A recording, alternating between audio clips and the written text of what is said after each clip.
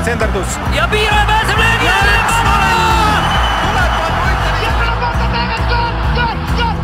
lõpuvilega saab jalgpallis otsa higivalamine ja algab 3. poolaeg. Tere taas kõigile jalgpallisõpradele. Nädalane paus, pikk paus 3. poolest on läbi saanud ja nüüd oleme tagasi ja teist nädalat järjest oleme võtnud fookuse kohtunikele. Kui eelmine nädal käisid siin siis Eesti tipud ehk siis kohtunikosakonna juht Hannes Kaasiki ja Eesti tippkohtunik või öelda kõige edukam kohtunik praegu Kristo Tohver, siis nüüd vaatame otsa noorele ja perspektiivikale mehele Rasmus Maalinnale, kellel on lisaks kohtunikutööle veel väga-väga huvitav, ma ei tea isegi, kas seda võib hobiks nimetada või on see nagu põhiline suund jääpurjetamine. Tere Rasmus ja kõigepealt loetlema tiitlid ette, mul läksid päris sassi, palju sa saanud oled siis juba? Tere, kokku on 6 maailmameistri tiitlit ja 4 äkki Euroopa meistritiitlit, täpselt jah. Ei, sul on endal ka natukene sassis, jah? Ja muid medaleid ka ju lisaks kuuldadele? Kusjuures vist ei ole. MM-ilt ei ole ühtegi peale kuulda ja EM-ilt vist on 1 kolmas koht. Ehk siis 11 tiitlimõistluste medalit. Me räägime veel muidugi noorte juunioride klassist, eks? Juunioride klassist, jah. Palju, mis su täiskasvanute seas kõige edukam koht on? Viimasel 2 MM-il olen olnud 7 ja 6. Räägi kõigepealt tavalisele spordisõbrale, mis vahe on purjetamisel ja jääpurjetamisel? No, ilmselge on see, et üks on jää peal ja teine vee peal, aga kas nad on üldse sarnased spordialad nagu mingil tasandil ka või on tegelikult ikkagi erinevad? Ma nii palju tutvusin, et jääpurjetamises on põhimõtteliselt purjekas uiskude peal. Põhiline nagu fundamentaalne vahe on see, et talvel sa sõidad nagu uiskude peal, mis siis aitab sind tuulest kiiremini sõita. Ehk siis kiiruste vahe on põhiline vahe, et jääpurjetades võid sõita kuni 100+ kilomeetrit tunnis, aga no uutel paatidel muidugi suvel ka, aga need on pigem sellised juba väga tehnikaulmelised, et tavaliselt ikka 10-15 korda sõidad suvel aeglasemini kui talvele. Ja kumb sulle endale meeldib? Ilmselgelt sulle meeldib see kiirus rohkem siis? Jah, nii on, et talve jääpurjetamine meeldib rohkem. Kas meeldib rohkem või tuleb ka päriselt paremini välja ka? Jaa, seda võib ka öelda, et tuleb kindlasti paremini välja. Räägi siis natukene enda elust jääpurjetajana. Kui palju sa, ma ei tea, jää peal olla saad aastas või nädalas või kuus või... Jah, selles suhtes on vedanud, et hooaeg on tavaliselt novembrist märtsini umbes, et siis novembris hakkavad meil Soomes seal põhjas hakkavad laagrid, tavaliselt käime 3-4 päeva, mingid võistlused või laagrid ja siis jaanuarist hakkavad tavaliselt võistlused Eestis ja veebruaris on tavaliselt tiitlivõistlused, oleneb aastast siis märtsis alguses ka mõnikord. Mis selle aasta graafik ette näeb? Selle aasta graafik 16 kuni 24 veebruar on täiskasvanud MM ja siis esimene märtsi nädal äkki on juuniorite MM. 22 aastane, kaua sa seda juunioride klassi veel sõita saad? Ongi viimane aasta juba või? Järgmine aasta on viimane aasta, jah. Et meil tõsteti seda vanust, kui ma olin mingi 16 või 17, et siis kui ma just alustasin, siis tõsteti suuremaks. Kui, ma ei tea, kui suur legend sa oled jääpurjetamises? 6 juunioride maailmameistri tiitlit, kas see on tavaline, et tullaksegi noorte juunioride klassist nii suurte tiitliarvudega läbi või sa oled ikkagi nagu maailmastaabis ka tegija? Jah, pigem ei ole nii suur, et tavaliselt võidetakse 2 või 3, et meil on see rändkarikas, siis seal enne mind oli rekord 3 korda võita, aga nüüd ma 1 võitsin noortes, ehk siis 5 korda olen võitnud seal juuniorites, ehk siis eelmisel oli 3 ja siis nüüd mul on 5, aga mul on 2 korda veel võimalik võita, et pigem ei ole tavaline. Ja tuleb 7 ära või? No madalamale ei saa siit seada. Praegu on Eestis ilm nagu ta on, meil on siin nagu kerge miinus ja meil on väga palju lund. Ma kujutan ette, et see ei ole vist ühele jääpurjetajale väga meelepärane ilm. Ja, et ei ole päris ideaalne, kui iga päev lähed auto juurde ja siis on jälle 20 senti lund peal, et siis tead, et väga kuskil platsi ei ole, aga kuna tuul on ka tugev olnud, siis ikkagi järgmisel nädalavahetusel meil peaks võistlused toimuma Haapsalus või Saaremaal, et lootust on. Kuidas sa käitud, kui sa tead, et sul on nädalavahetusel võistlused Haapsalus või Saaremaal? Kas see sind kuidagi mõjutab ka, et sa ei tea praegusel hetkel, kuhu sa minema pead? Või sul ongi täiesti lihtsalt sa saad selle koha teada ja siis ühel hetkel sõidad kohale ja ongi korras või see mõjutab su kuidagi su eeltööd või midagi sellist? Suures plaanis ei mõjuta, jah. Pigem mõjutab ainult seda, et kuna mul asjad ja purjekad on Pärnus, siis lihtsalt oleneb, kas sa, kui Haapsalusse lähed, siis saad kell 8 minna, aga kui Saaremaale, siis pead kell 6 startima hommikul, et suures pildis midagi ei muuda küll meie jaoks, jah. Kui suur, räägi siis nagu ala spetsiifikast natuke rohkem, räägi paadist, räägi, kui suur plats olema peab, et selle alaga tegeleda saad, kui suur distants sul sõidu ajal on ja natukene rohkem süvitsi. Okei. No plats peab olema umbes, ideaalsetes tingimustes on 2x2 kilomeetrit puhas plats, kus on ainult jää, siis ei ole mingit krobelist või midagi sellist. Kui palju kohti on selliseid Eestis? Jah, Haapsalu, Saaremaa ja siis Võrtsjärv ka mõnikord, Peipsi peal ma ei käi ja siis Saadjärv on ka, aga Saadjärv on väiksem, seal on võib-olla 1,5 kilomeetrit, aga eks suht raske on seda 2x2 kilomeetrit leida, aga kui on Eestis tingimuses võistlusi, siis meil ei ole paati nii palju, siis see nagu 1,5x1,5 on päris okei. Ja Pärnu lahe peal ka mõnikord, aga seal on keeruline, kuna laevatee lükkab nagu jää katki ja siis jää liigub hästi tihti, et seal on ohtlik tavaliselt. Aga siis, kui minna pureka juurde, siis pureks ongi, jääpurekamise kõige raskemad asjad on uisud, et ühel nagu jääpuretajal võib olla, ma arvan, mingi 7-8 komplekti uiske, ehk siis 3x8 uisku, kui ta läheb kuskile tiitlivõistlustele ja siis see on umbes nagu vormelise WRC-s refi valimine, ainult et korda 10 raske nagu, et sul ei ole mingi väga kindlat ilma, sul on enda kogemustes, sa saad teada, et selle ilmaga või selle jääga nagu see uisk liikus hästi, aga ikkagi väga raske on, et sa pead katsetama ja siis stardis pead otsustama, et millega sa peale lähed. Et jah, see on päris keeruline. Ja siis muidu on süsinikmast, mis siis paindub nii palju, et see aitab sul tuules kiiremini sõita ja siis tavaliselt on 2 või 3 purje, et siis nende vahel pead sümbioosi leidma ja siis hakkama purjetama kiiresti. See uiskud asi tundub kõige huvitav. Mis nende erinevus siis on? Kas sa saad kuidagi nagu lihtsale inimesele ka selgitada või see on väga eriala spetsiifiline? Ei, saan ikka lihtsalt selgitada, et kui alustada kõige lihtsamatest asjadest, siis uiskudel on nagu erinevast metallist tehtud, et on mingi roostevaba, siis mõni ütleb, et see on nõukogude ajal tehtud mingi jäämurdja, mingi ninast, mingi metalli leitud ja igasugused selliseid müstilisi legende on nagu sellega seotud.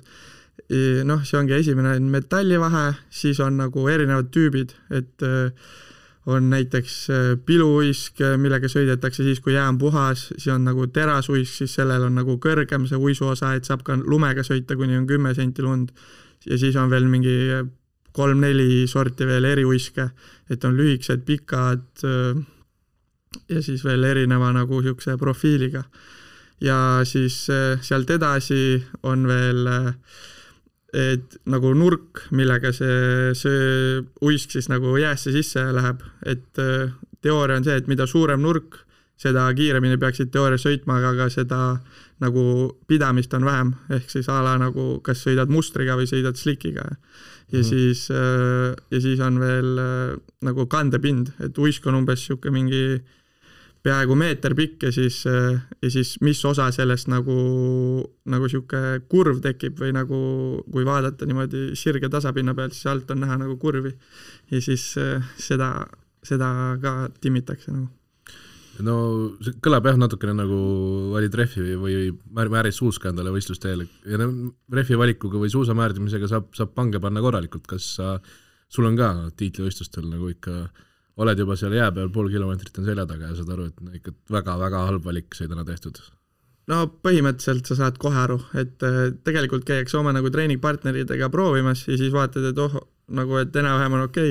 Aga siis ikka, kui MM-il starti lähed, siis me alustame niimoodi, et me jookseme ja siis hüppad kelku ja siis tekib see esimene kiirendus ja põhimõtteliselt, kui sul seda esimest kiirendust ei ole, siis sa saad aru, et sa panid nagu pange selle uisuga. Ja siis teine hetk on see, isegi kui sa selle esimese osa üle elad, siis kui hakkab nagu tippkiirusele lähenema ja siis teised hakkavad nagu mööda libisema, siis saad ka aru, et peab midagi muutma. Räägi natukene sellest võistlusasjast lähemalt ka. Alguses jooksed, siis hüppad, saad peale, siis on... ma alustan algusest siis, et kõigepealt kui lähed võistlustele, siis loosid, siis on selline stardiliin umbes 200-300 meetrit täpselt vastu tuult ja siis on niimoodi iga 10 meetri tagant on positsioonid ehk siis, ja siis vasakule stardivad näiteks teine, 4., 6., 8. koht ja paremal stardivad 1., 3., 5. koht ja siis esimeses sõidus loositakse kohad, ehk siis sa võid saada ka 27. või mida iganes koha ja siis peale esimest sõitu finišeerides hakkad kohti saama, et kuhu poole sa pead startima. Ja siis start on niimoodi välja, et kui sul see koht ära loositakse, siis lähed sinna oma stardi kohale ja siis alustatakse niimoodi, et umbes 50-60 meetrit sprindid ja siis sa saad selle esimese hoo sisse, siis hüppad kelku ja siis jääpurkad kutsutakse kelguks. See tuli välja juba. Ja siis hüppad kelku ja siis hakkadki purjetama, et siis üritad selle kiirenduse kätte saada ja siis kui juba nagu see süsinikmast painduma hakkab, siis hakkab kiirus nagu hästi palju ja kiiresti kogunema. Ja siis siis on nagu vastu tuult, alla tuult märk, et üleval on üks märk, alla on üks märk ja siis pead tavaliselt 3 tiiru tegema. Ja siis märgi vahe ongi, siis oleneb, kui suur jääplats on, aga 1,5–2 kilomeetrit. Ja siis oligi 2 nädalat tagasi vist sõitsime, top kiirus oli 105,6 ja siis 3 ringi, 2 kilti on märgi vahe, see on umbes, kui linnulennult teha, siis on 12 kilti on nagu lihtsalt otse, aga kuna me ei saa vastutult sõita, siis me sõitsime nagu siksakki, siis umbes mingi 14-15 kilomeetrit sõitsime mingi 10-11 minutiga, et päris raju oli. Mis su tippkiirus üldse on? Mõõtnud olen 105,6, nüüd ongi see nädal, aga ma olen suhteliselt kindel, et kui ma alustasin mingi 2016 või midagi, üks esimesi MM, kus ma täiskasvanutel ka juba osalesin, siis seal oli ikkagi juba hirmus, et seal oli kindlasti rohkem, aga ma ei tea. Ja mu treener on rääkinud seda, et ühel võistlusel, kus ta sõitis MM-il ka mingi 2013 äkki, et ta oli umbes mingi 5-7 MM-i sõidus ja siis tagantpoolt mingi 15 vend oli käsi kepsu peal 145 näitanud, et 145? Kas mingist hetkest on nagu liiga ohtlik ka või?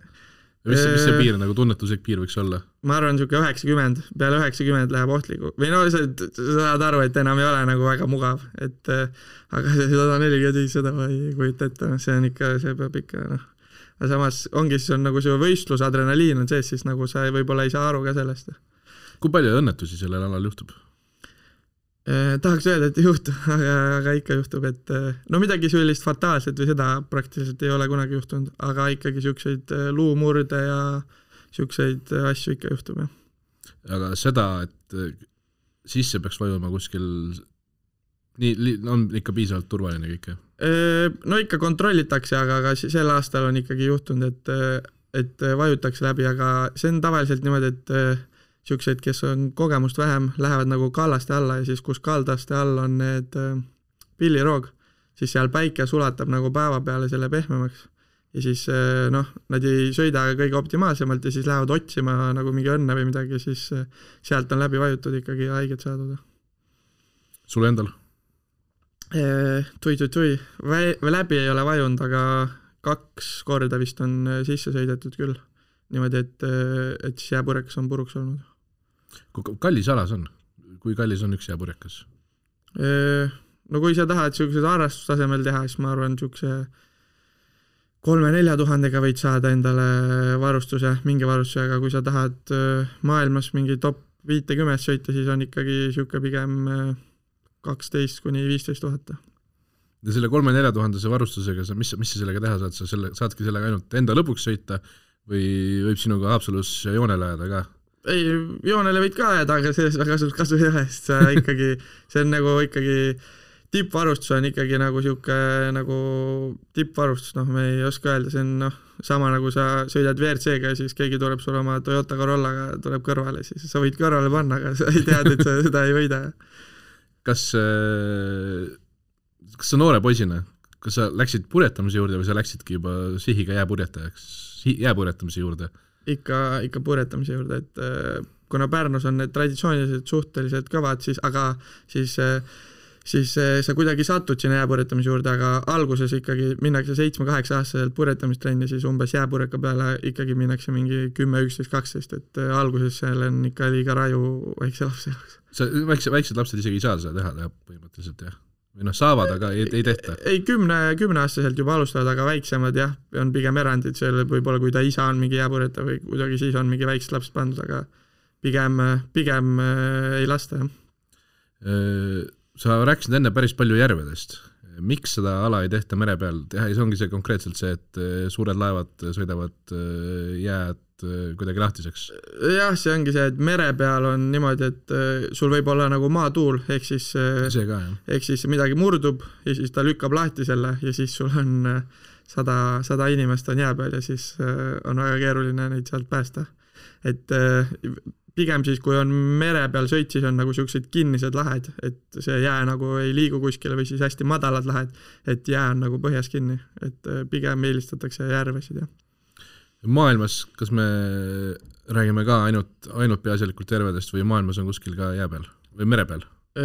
Pigem jah, ongi väiksed lahed või siis järved, enamasti on ikkagi järved. No ja kuna USAs on hästi suured järved, siis seal on need võid ka meredeks nimetada, et seal on 130 kilomeetrit järved, siis see ka liigub nagu täiesti, et keegi ei tea, kuidas see liigub. Et jah, peamiselt ikkagi järvede peal. Kui suur ala see maailmas on? Ma mõtlen, et kas me räägime siin 7-8 riigist üle maailma, kes sellega tegelevad või see on ikkagi selline populaarne ala üle riigiti? No väljaspool Euroopat on USA ja Kanada.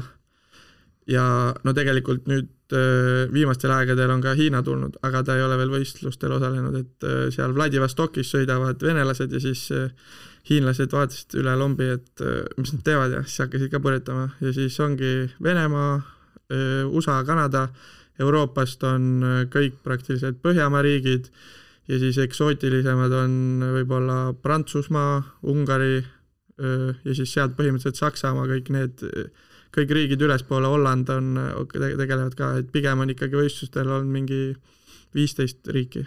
Hollandlastele meeldib kõik vist, kus uisud alla saab panna ja kiiresti sõita.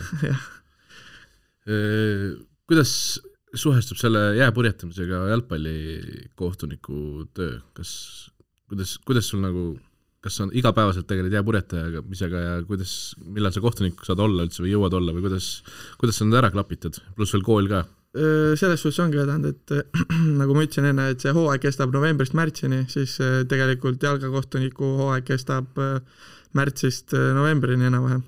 No nüüd enam ei kesta, nüüd kestab detsembrini. No võib-olla vaatame, ei tea, mis see kalender ette näeb, aga suures pildis ikkagi ei kattu, et võib-olla hooaja algused ja lõpud kattuvad, aga seal ma olen alati leidnud mingi lahenduse, et väga ei ole seganud, aga eks mingil maal võib-olla peab mingi valiku tegema, või loobuma mingist võistlustest, aga pigem on ikkagi talvel on põhirõhk jääpurjetamise peal ja siis kevad, suve, sügishooajal on rõhk kohtunikud ameti peal. Kas need täiendavad üksteist või kuidas sa tunned? Ainult see, et jääpõõretamises peab alguses jooksma ja kohtunikuna pead ka jooksma, et sprindikiirust võib-olla arendab, aga suures pildis väga ei kattu. Kuidas sa jõudsid jalgpallikohtuniku töö juurde? Ma olen kursis, et sul ei ole tegelikult jalgpalli tausta mitte üldse. Jaa, ei pole jalgpallitrenniski kunagi käinud, et sõpradega võib-olla olen toksinud jalgpalli, aga mu õde Karoliina Maalin mängis Pärnu jalgpalliklubis jalgpalli ja siis ta oli ka noortekondistes ja siis, kui ta juba vist hakkas ära lõpetama või midagi lõpuaegadel, kui ta mängis, siis ta läks kohtuniku kursustele ja siis oli mingi vist 1 või 2 aastat kohtunik ära olnud ja siis hakkas juba mingit raha saama ja käis mängudel ja kuna ma ise tegelikult hästi meeldis jalgpalli vaadata, et ma vaatasin juba palju jalgpalli, siis mõtlesin, et väike taskuraha ja saan jalgpalliga ka tegeleda, et lähen proovin ja siis 2015 äkki käisin kursustel ja siis hakkaski meeldima. Isegi nagu raha oli natukene nagu see motivaator, miks noor koolipoiss. Jah, ma olin 15 ja siis mulle tundus, et et ma midagi väga ei teinud nagu selles suhtes tööalaselt, et siis ma mõtlesin, et lähen proovin. Ja hakkas nagu kohe meeldima või? Jaa, ma ei tea, võib-olla ei saanud aru, ma sain esimene hooaeg juba mingi 25 või 6 mängu, et siis polnud väga aega vist mõelda midagi ja siis kuna seal Pärnus oli hästi hea seltskond ka, Andrei Karhu ja kes on praegu ka Premiumi liiga kohtunik ja siis veel seal Reigo Teearu, kellega me koos olime, et kes on madalamate liigades tegetseb ja esiliigades, siis nagu hakkasin nendega kaasas mängudel käima suht palju ja siis kuidagi hakkas meeldima. Sa 99 sündinud, eks olid siis mingi 16 aastane umbes? 15. Sa hakkasid mängima madalama liiga mänge tegema, kus on sellised õllekõhuga mehed, kes sõimavad tavaliselt kohtunikke. Ei olnud sul sellist asja või sellist nagu see on lugu, mis räägitakse alati madalamate liigade kohta, et seal on päris valus olla kohtunik. Ikka oli aga alguses sa oled abikohtunik, et selles suhtes, kes tahab kohtunikuks tulla, ei pea kartma kohe, et keegi hakkab sind sõimama või sind pannakse väljakule. Et abikohtunik olin alguses ja eks esimestes mängudes eks sa saad selles suhtes asja ees ka sõimata, et tegelikult sa ikkagi ei oska, sul ei ole kogemust ja siis on nagu väga raske olla, et tagantjärele sa mõtled seda niimoodi, võib-olla siis noorena ikka võtsid hinge ja mõtlesid, et miks mul seda vaja on mõni mäng, aga suures pildis teised kohtunikud alati toetavad ja selles suhtes ei ole hullu. Millal sa tundsid esimest korda sellist nagu mingisugust et enam sa ei võta seda hinge või kui ruttu sul see käis? Ei tea, eks mõni mäng ikka võtan hinge, et kohtunikuna sa pead ikkagi suhteliselt nagu siuke rahulik ja neutraalseks jääma, aga mind ennast häirib kõige rohkem see, et kui sa tegelikult tead, et sa tegid õige otsuse ja siis sa saad ikka selle eest nagu mängijate frustratsiooni või midagi sellist, et sellised itked ikka mõjutavad, aga üha vähem selles suhtes, aga eks ma arvan, et siuke mingi 3-4 aastat ikkagi läks, kus sa juba said aru, et see ongi nagu mängu osa ja kõik on nagu okei. Mis su kõige halvem mäng on olnud ja mis su kõige parem mäng on olnud? Pärast mida sa tunned nagu ennast kõige paremini ja vastupidi, et nüüd täna ikka nagu üldse ei läinud? Kõige halvem mäng? Päris raske. Kuna meil paneks hindeid, siis võib-olla ma hinnete järgi isegi oskan öelda.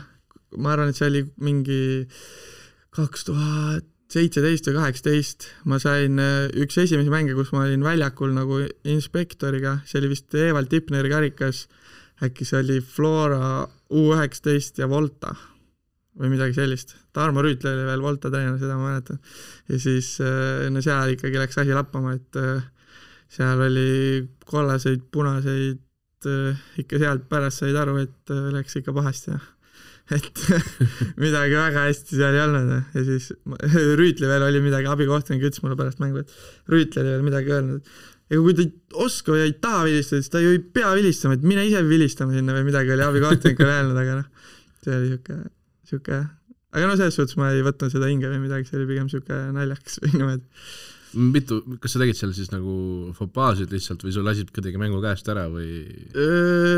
Jah, ma täpselt ei mäleta, aga ma mäletan, või selles suhtes läks ikka käest ära üks kõige parem vist, või mitte parem, aga üks moment, mis mu meeles on see, et nagu tekkis mingi massikonfrontatsioon, siis tavaliselt Paide Pukk on see, et üks meeskond peab ühe saama kollase kaardi vähemalt ja teine meeskond teise kollase kaardi.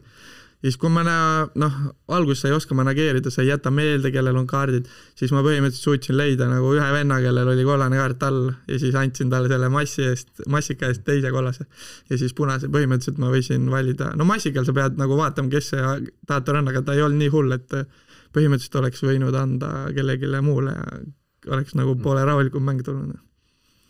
Aga on sellist nagu head õnnestumist ka, kus mõlemad meeskonnad on pärast mängu rahul?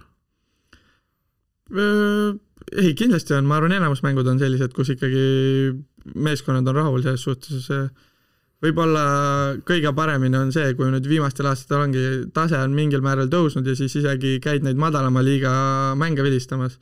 Ja siis, nagu ma ütlesin, siis tõenäoliselt madalamate liigadel alustavad kohtunikud, neil ei ole tase veel nii hea ja siis nad ei oska nii hästi otsustada, siis ongi, kui madalama liiga meeskonnad tulevad näiteks peale mängu kätlema, et ütlevad, pole ammu nii head kohtunikku olnud või midagi sellist, et see teeb alati tuju rõõmsaks.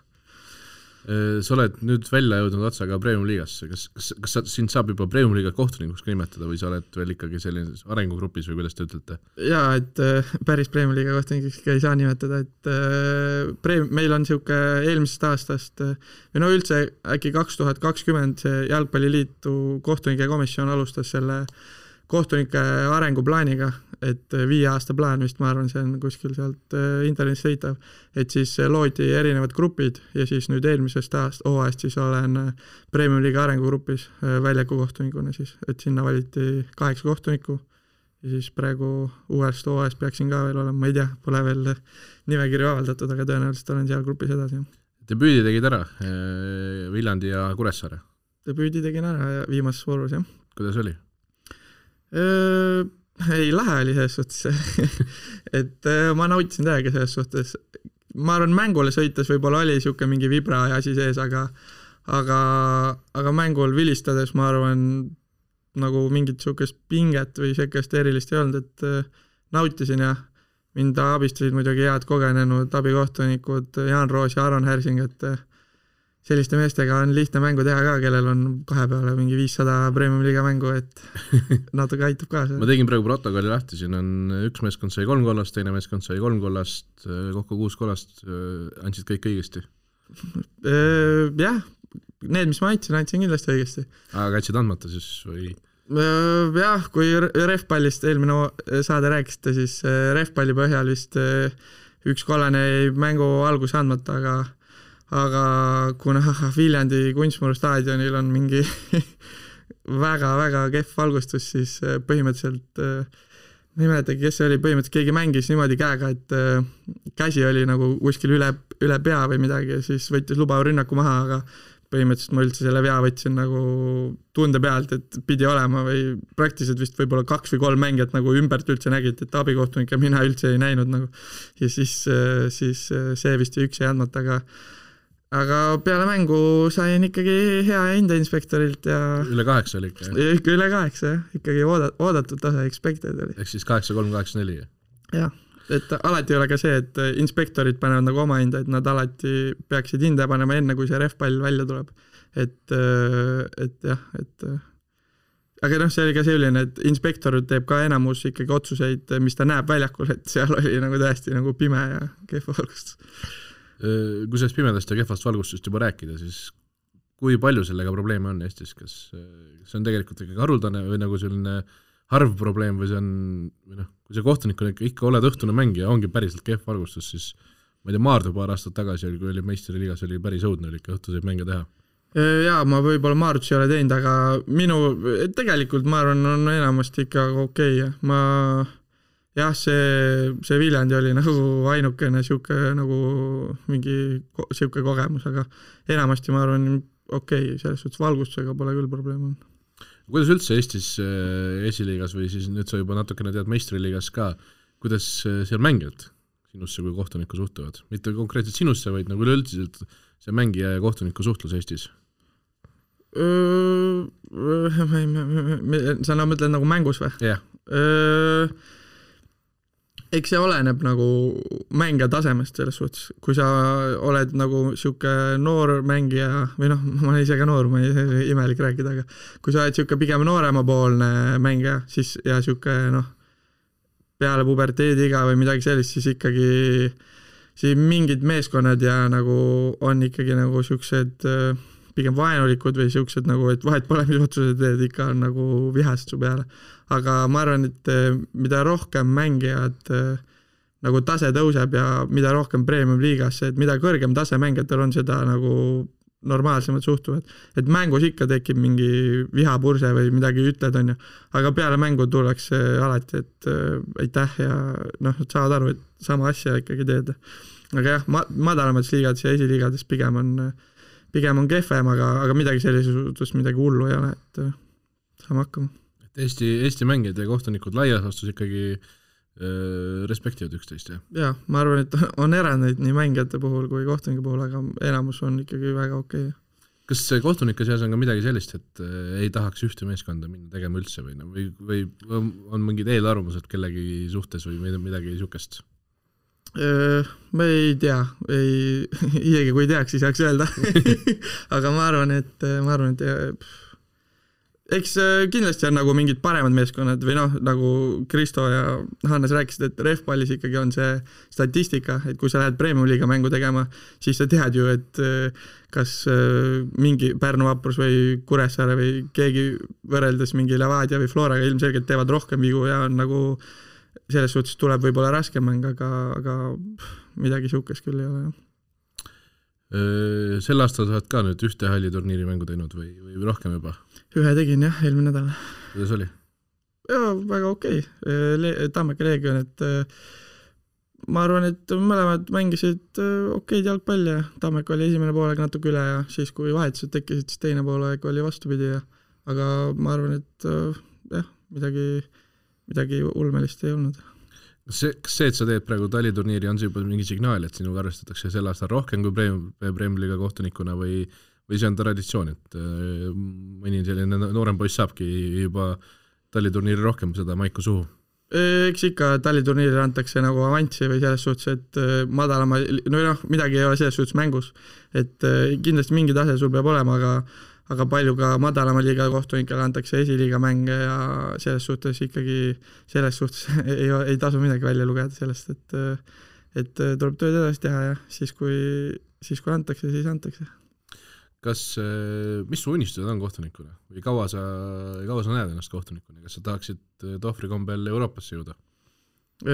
Jah, suur unistus kindlasti võiks olla Euroopasse jõuda, aga kuna kohtunikus töös on nagu väga palju määramatust, et sul peab ikkagi mingil määral vedama ka asjadega, et jõuda kuskil kõrge, siis ma arvan, et siis kui ma alustasin või siis kui ma tõusin näiteks top-gruppi mingi 2017 või 2018, siis kindlasti oli see esimene unistus ja vist jalgaajakirjas rääkisin ka, et tahaks ikka FIFA kohtunikuks saada, aga ma arvan, et praegu võiks esimene siht olla ikkagi saada selliseks tugevaks Premium Liiga kohtunikuks ja kui seal kanda kinnitada, siis edasi on juba kõik võimalik, et jah. Mitu sammu, ütleme siis, mitu sammu on selleni, et olla seal, kus praegu Tohver on, ütleme. Esimene samm võiks ollagi see, et sa oled korralik, just nimelt Premium Liigas kanda kinnitanud kohtunik, mis edasi peaks olema? Jah, Premium Liigasse peaks kindlasti saama, ma arvan, mingi mitu hooaega ikkagi niisugune stabiilsed head hooaega teha, siis UEFA-l on niisugune programm nagu UEFA Core, et see on see, kes valmistatakse tavaliselt ette uusi FIFA kohtunikke, aga see ei pruugi ka olla, siis noored perspektiivikad kohtunikud tavaliselt saadetakse sinna brigaadiga nagu riikidest ja siis eks see nii lihtne Eestis ole, et sul on 3 FIFA väljaku kohtuniku kohta, et sa päris väljaku kohtunikus FIFA abikohtunikuks saa ikkagi, et 3 kohta on, praegu on Kristo Tohver, Juri Frischer ja Joonas Jaanovitš, Joonas Jaanovitš eelmine aasta tõusi, või eelmine aasta või üle-eelmine aasta sai FIFA kohtunikuks, et keegi peab nagu eest ära lõpetama, et kohti juurde ei tule selles suhtes, et sul peab nagu... Ei ole nagu olümpia, et sa saad endale kohti välja võidelda kuidagi juurde? Ja suures pildis ei ole jah, see ikkagi võib-olla läbi bürokraatia kuidagi on, aga kuna Eesti liiga ei ole nii tugev selles suhtes, kui Eesti liiga oleks tugevam, siis kõikidel riikidel on rohkem kohti, Inglismaal, Hispaanial, suurtel riikidel on vist 10 FIFA kohta ja neil ei ole vist isegi kõik täidetud, et aga ja nüüd võib-olla tänu sellele, et konverentsiliiga tuli, siis võib-olla kuna mänge tekib juurde, et siis ka võib-olla, aga pigem selle peale ei tasu loota, et pigem peab ikkagi ootama seda oma aega ja siis kui keegi lõpetab, siis kas sa oled piisavalt tasemel või ei ole, et selles suhtes ongi, et määramatust on palju, et jah. Mis su nii-öelda praegune hooaja ettevalmistus on, kas sa tegeled kuidagi nagu kohtuniku erialaselt ka või sa praegu panustad peaasjalikult purjetamisesse ja siis sealt kõrvalt kuidagi? Ja ikkagi füüsiline nüüd ettevalmistus ikkagi olen hakanud tegema kohtuniku jaoks ka, et ja purjetamises on see, et seal nagu mõistus või nagu see mõtlemine ja purjetamisele üldiselt see loeb hästi palju, et kui sul on juba okei, füüsiline vorm, siis seal nagu mingit eritrenni ei pea tegema. Et pigem valmistun ikkagi kohtuniku hooajaks ja järgmisel nädalal lähme kohtunikega Küprosele hooajalsesse seminarile. Mis seal ootab ees? Kas on selline iga-aastane, mis muidu on Eestis lihtsalt ja nüüd teete Küprosel või? Jaa, et tavaliselt on olnud see Eestis, aga kuskil ka hotellis siis 3-4 päeva. Aga kuna eelmisel hooajal jäi üldse ära COVID-i tõttu, aga üle-eelmistel aastatel on veebruaris ei ole väga soovitatav joosta neid teste, mida me peame jooksma, siis me oleme seal Jalgpalliliidu hallis jooksnud neid teste, aga siis on ka väga palju vigastusi olnud, et selle tõttu see aasta Jalgpalliliit võimaldab meil siis Premium-liiga ja Premium-liiga arengugrupi kohtunikel minna Küprosesse laagrisse ja siis põhimõtteliselt ongi seminar ja siis on testid, füüsilised testid kõigile Premium-liiga ja Premium-liiga arengugrupi kohtunikele. No Küprosel on kliima ju parem ja vigastussuht väiksem ka. Klišee ütleb seda jah, aga vaatame, mis seal juhtuma hakkab. Mis sa koolis õpid? Räägi natukene sellest poolest ka siis. Tallinna Tehnikaülikoolis õpin tootearendust ja robotikat, et viimane semester hakkab ja siis peaksin kevadel lõpetama, kui hästi läheb. 3 väga erinevat nagu suunda, sa ise ei leia. Purjetamine, jalgpall ja siis robotika.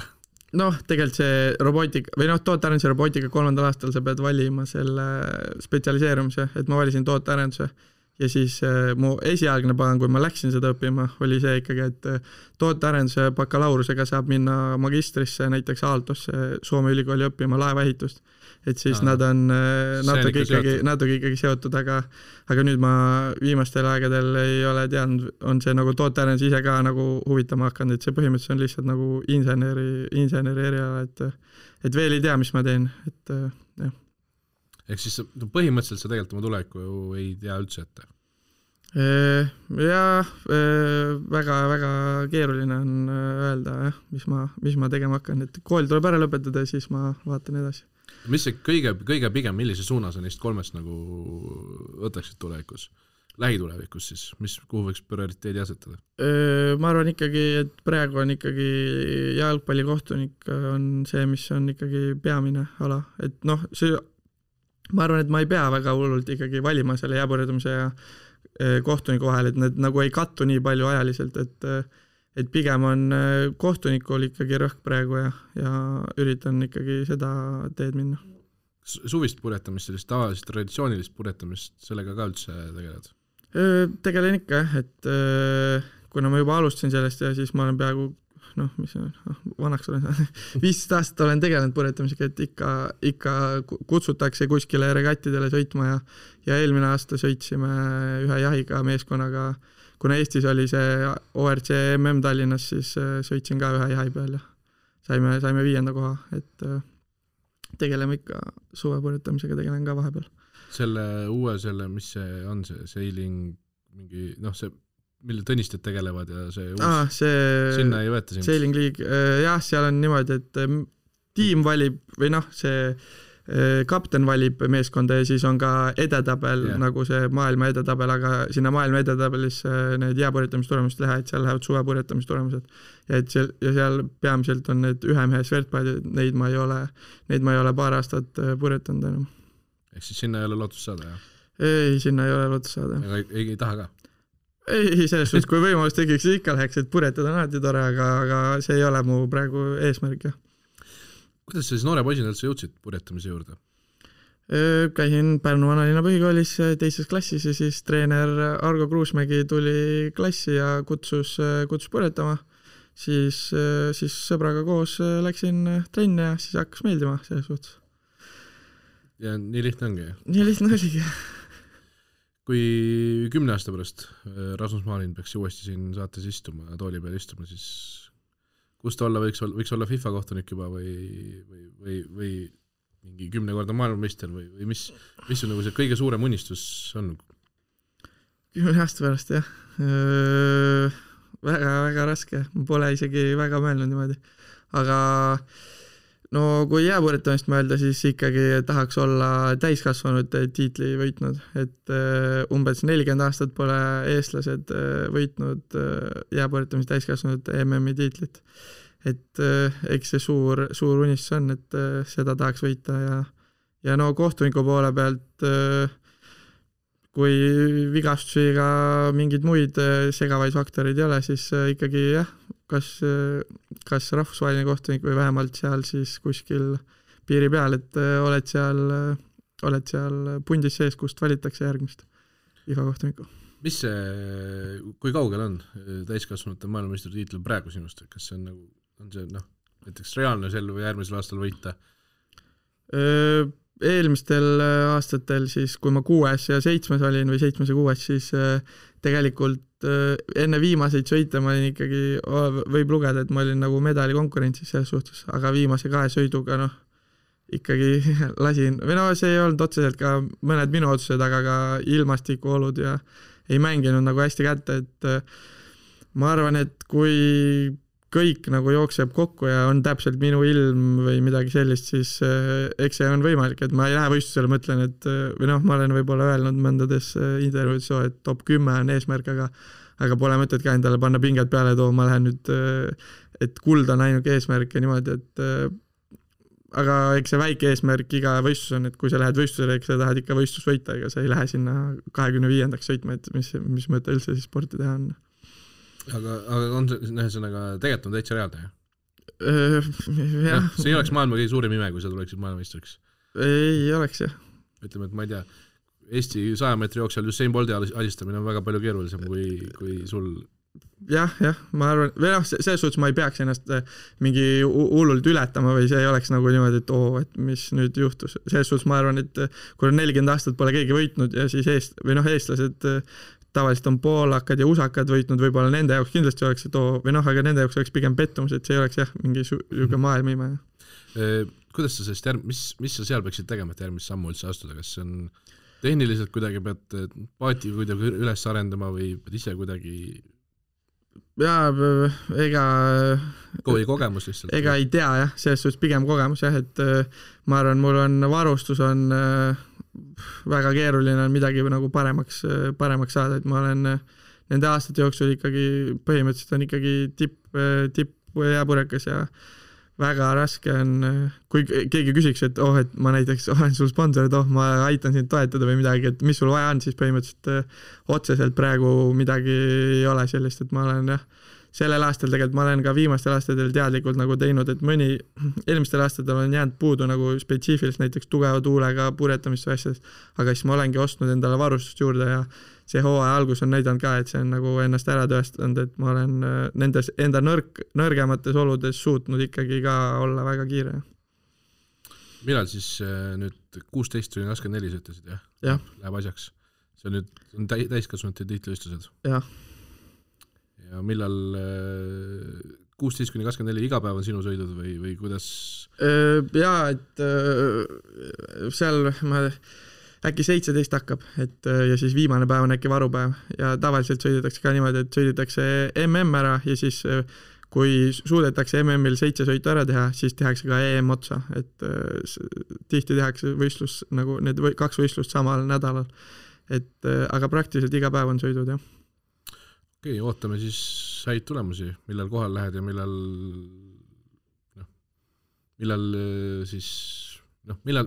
sa kohal lähed ja kui palju sa varem pead üldse olema stardis?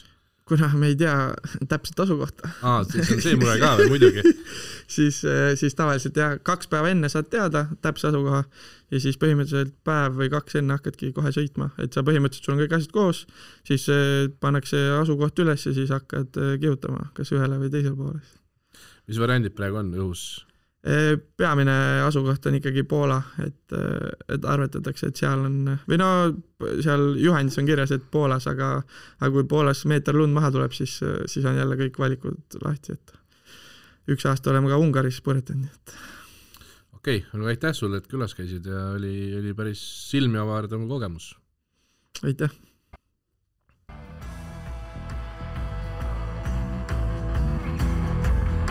Siljevits endardus. Ja Piiro pääseb löögi alla!